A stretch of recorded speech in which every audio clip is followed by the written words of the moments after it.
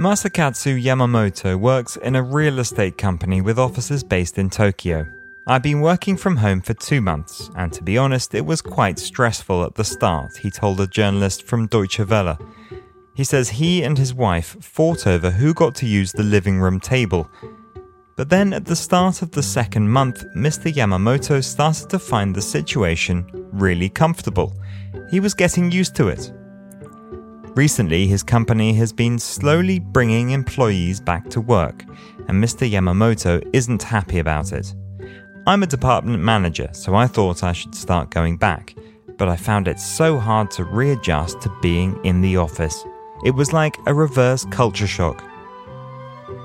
Mr. Yamamoto isn't the only one to experience this strange sensation of returning to offices transformed by strict sanitary rules. Above all, there's the need to get back on public transport, which is once again packed. This is undoubtedly one of the reasons putting pressure on more companies like Mr. Yamamoto's to keep more employees working from home. Does this mean the pandemic will completely change the way we work and where we work? What will post-lockdown work look like? Orange presents The Memo. Hello, Chloe. Hi, Joe. Welcome, everyone, to this new episode of The Memo, the podcast that decodes the digital news for you. Today, we're looking at how we work in terms of our working spaces in a post-lockdown world. It's a vast subject, and Chloe, it looks like Japan is by no means the only place considering distance working as a long-term option. Yes, rather than talking about countries, we should probably be talking about industries and companies. Among the most notable announcements were those of Twitter and Facebook back in May. The two companies announced they would be prioritizing working from home over being at the office. So if employees don't want to go back to the office after lockdown, they don't have to. Right, but we're mainly talking about tech companies here. Well, obviously, those are the ones that stand out. Working from home is far from a novelty for them. But these measures have also started appearing in other areas. If you look at the automobile sector, the PSA Group has also announced that for economic reasons, working from home is now the rule rather than the exception.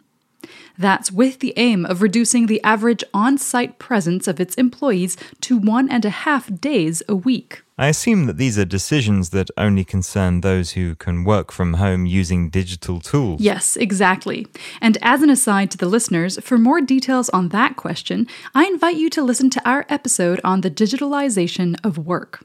PSA did not start from zero on this. To work outside the walls of the office, the company first had to double their computer capacity, taking the potential of their simultaneous connections from 18,000 to 38,000. You could say that in a way the fight against the pandemic has accelerated a definite trend within organizations, while also lowering certain managerial and social barriers preventing the majority from distance working. Barriers? What kind? Let's go back to your example of Mr. Yamamoto in Japan. Later in the article, the journalist interviews a researcher at the Japan Institute for Labor Policy. This specialist says that according to tradition, Japanese companies have considered work to be something that only happened when their employees were physically in the building and that workers should put in long hours and lots of overtime. There needed to be a real change in working culture and even in the entire relationship to work. And that doesn't only concern Japan. I read in the New York Times that for Twitter and Facebook, it meant they had to challenge an abiding myth, that of Silicon Valley itself. Let me explain. To be at the cutting edge, it was absolutely necessary to work in this exact region where the future was being created. But with these announcements of distance working, suddenly it was the opposite.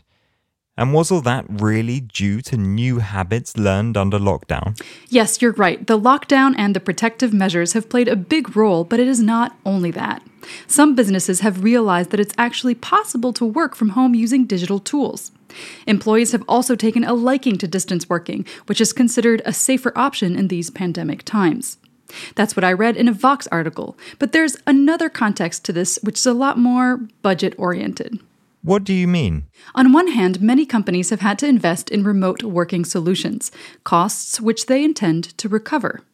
On the other hand, physical distance measures make returning to work expensive and complex to put in place. And finally, offices, buildings, all of that has a significant cost. And in a period of economic crisis, reducing costs is essential. So the key is therefore the costs linked to workplaces. Yes, and not only those of buildings. For example, Facebook was obliged to pay huge wages to its staff in Silicon Valley just so they could live there. Now they're spread across the United States or even the world, those costs will go down. This deconcentration is also an opportunity for certain communities that have been neglected by these tech workers until now. I don't really understand. Can you explain?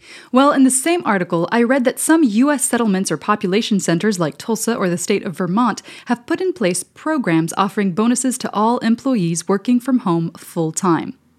The goal is to attract new, well-paid residents.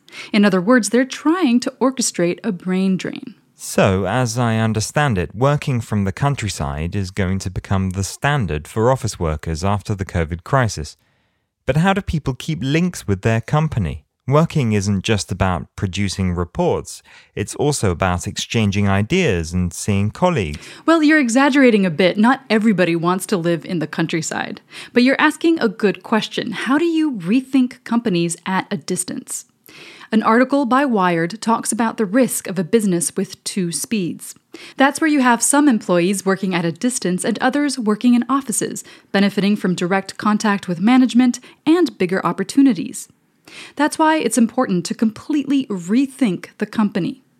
For this, the journalist cites the example of GitLab, a completely decentralized company that counts 1,200 employees in 65 countries and not a single office. Right, so no coffee machine, no leaving drinks, job interviews at a distance. But how do they do it? They've shared their rules on informal communication, which govern pretty much everything you just mentioned. How to create relations with colleagues on virtual coffee machines. There are even DJ sets on Zoom. It's very detailed, and we invite you to look at it. The link is in the description.